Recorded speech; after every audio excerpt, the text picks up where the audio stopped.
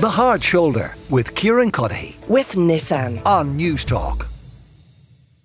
Yeah, Simon Tierney is back with me for another edition of the Shopping Trolley Hotline. Simon, what are we taking to the till this week? Would you be an olive man yourself? Oh, I love olives. Yeah. You see, I'm lucky because no one else in the house does, so I pick them off their pizzas. Ah, yeah, very good. The old pizza trick. It's a funny one because it was probably far from olives. Most of us were reared in a way. Like, do you remember? Like Darrow Breen used to talk about this in one of his sets. Was like, Ireland changed when the baguette arrived. And then we changed it to the word roll, and that's grand. But like the olive changed us as well. I think. Like I went into Tesco the other day, and no word of a lie, I counted 24 separate olive products. This isn't olive oil. This isn't products with olives in it. This is like the product is not exclusively olives. Not tapenade. I didn't count the tapenades. This was just olive products. You got your black olives. You got your olives from Greece, Spain, Italy, France, you name it. A farmer's market, but they love a kind of a half barrel with piles of different olives in it. Yeah, and there's olives swimming in there, and God knows how long they've been in there. Does it slow me down eating those olives? My God, it doesn't. Now, would you like a stuffed olive or a non-stuffed olive? I like a stuffed olive. Yeah, me love too. a stuffed olive. Bit of flavour. Well, we've got 3 different olives coming at you today. Now, I suppose what I've tried to do is to try and compare and contrast 3 different types of olives in terms of how they're presented to us as consumer products. So we've got one in a tin, and one in a packet with no brine, and the other one is in a glass jar, which is a bit more traditional. Oh, that packet doesn't look too appetizing. No. Papery packet of olives. Yeah, I know, and it's very small. Would you like a sachet of olives, sir? You're all right. Yeah, you kind of imagine getting this on a flight. There's certain food should never be in flight. A sachet. Yeah. A sachet of spaghetti. Should never have one. No. A sachet of hummus. Yeah, but a sachet of sugar is fine. No, completely fine. Because it's not moist. No. We don't want anything moist in a sachet. That's what you're saying. I'm not sure I want olives in a sachet. But the thing about it is, it's vacuum packed. So, does that make it more attractive? No. Just makes it sound more like something the astronauts might eat. That's so true. I have to say, I actually quite like the vacuum-packed olives. So we'll see how you think about that in the taste test. So talk me through the differences then. So we effectively, for people at home, we've got one in a glass jar, one in a tin, and one in a packet in a sachet. What are the differences in terms of content? Okay, so the most expensive one is the tinned product. This is Plaza del Sol, olive stuffed with anchovies. It's 280 grams, and that comes in at €2.75. I went to a supermarket called Fallon and Byrne here in Dublin to get that because it's quite a niche product. I wanted to get something that was stuffed with something a little bit more unusual, but olive and anchovy is quite a popular combination. €2.75. That's the most expensive product today. Then in second place is Dunn Store's La Bella Della Downia DOP green olives, 290 grams. I closed my eyes. It was like I was in Italy. Dunn's has changed. Dunn's has changed. Very, very posh product from Dunn's here. This is part of their Simply Better range of products. They're also the largest olives today, which you'll see. They're enormous. That's 290 grams. That's coming in at €2.50. And then the cheapest product, and also the smallest product, so it's actually probably the most expensive by weight. This is Crespo Les Olives du Marché pitted green olives, and that's 30 grams. So it's tiny, tiny, tiny compared to the others, but it's still €1.09. So in terms of weight, this is actually the most expensive product. So that's French. Our Della Bella is Italian, I take it. What about our anchovies and olive? That's a Spanish product, That's imported from Spain. That is an authentically Spanish company. So a real international feel to the Shopping Trolley Hotline this week. A really international feel. But like the really big thing that you want to consider, Kieran, when you're buying olives is about the brine, right? And some people shudder at the word brine. I'm okay with it. It's funny because this is the second time it's come up on Newstalk today. On the Moncrief show, they were talking about martinis. And of course, a dirty martini is made using not just the olive to make it dirty in the first place, but also the brine. You actually put about 12 or 13 millilitres Did not know that. of brine. Thought it was just the olive in it. You literally poured the wastewater into that martini, which is, that isn't dirty, what is? So don't waste that brine.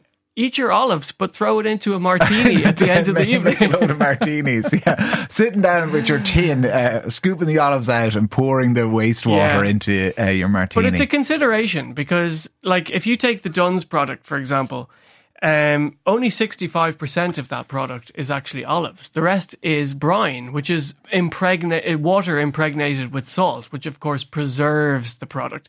So you asked me earlier that you were feeling a bit suspicious about this dry product, the Crespo one, which doesn't have brine in it. And it raises the question, well, if it's dry, how are the olives fresh? How are they, what's stopping them going off? Yeah. And the answer is that it's got an ingredient in it, which I'm sure, will make you all fuzzy inside. It's got potassium sorbate in it. Oh, lovely. I love a bit of potassium sorbate. Yes. That stops it going mouldy and fungal. Gross. Yeah. Right, well, we get into a taste test. Yeah, let's do it. So there's noticeable different sizes. I mean, our Bella Della Downy Adop, which sounds like somebody just got a kind of a random collection of words from an Italian dictionary and threw them at a label in Dunn stores. Yeah, they're huge olives. Yeah, it's funny, but it does sound very fancy, but the DOP is really important because that means that it has a designation, that it has a kind of a stamp of authenticity. Okay. So these are Cerignola olives, which it comes from. It's an area in Italy in the south of the country between Bari and Naples. So what you're getting with this product, what you're really paying for, is something very, very authentically Italian. Just to explain to the listeners, as Kieran said, these are the largest olives. They're pitted, so Kieran is currently eating around the stone in the middle of the product. But I think these are a really lovely, lovely product, I think. I'd eat that whole jar. Yeah, really, really good. How are you feeling about the salt content there? These are the saltiest of today's olives? They are. Olives are always, you've got to enjoy that salty flavour. That's why it goes so well with a drink. Yeah, absolutely. I find with some of the cheaper... Didn't bring one in with you, know? No, I've got a martini here for you. Some left over from the Moncrief show earlier. I find sometimes if they're too salty, some of the much cheaper own branded products, the brine can be too much. So what I'm going to do now... That's really delicious. I'm going to give you actually, I'll put that one for myself, and then I'll let you take. Okay, so this is the most expensive product. It is, yes. yeah. This is in from the tin. Fallon This and is Byrne. in Fallon and Byrne. This is the olives stuffed with anchovies. I'm going to take one myself. Very, very fishy. Wow. Yeah, you'd really want to like your anchovies, wouldn't you? You really would. I mean, even before you put that in your mouth, that is a very fishy product.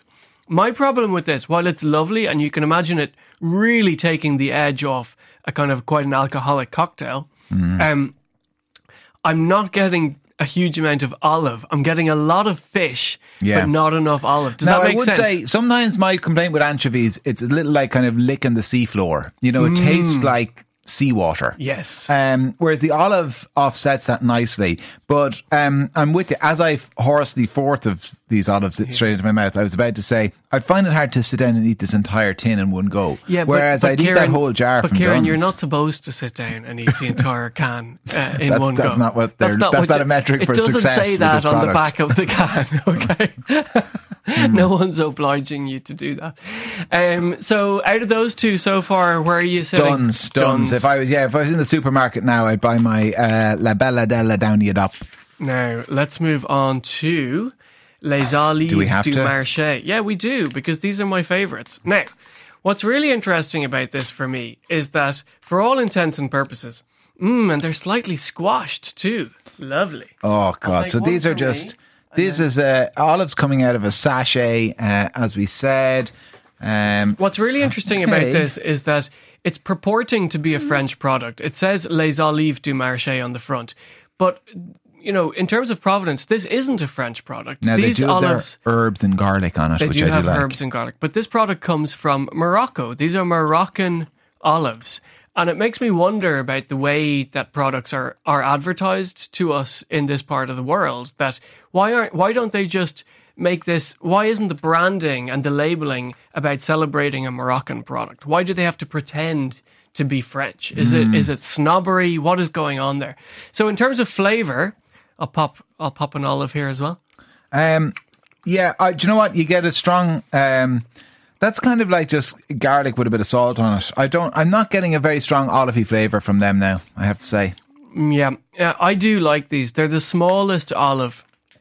They're quite small, quite immature olives, but they are very, very garlicky, and I like my garlic, and they're by far the most garlicky out of these three products. That's probably what's winning me over here, but they don't have that fresh flavour that the Dunn's has. The Dunn's comes across as the freshest one, I think, and it's a little bit drier, to be fair, isn't it? A little bit of goat's cheese now. That's what would go nicely with them. Absolutely, Yeah, really nice. Yeah. You are horsing into them all the same. I've eaten the entire packet. Have you? No, there's two left. Hold on.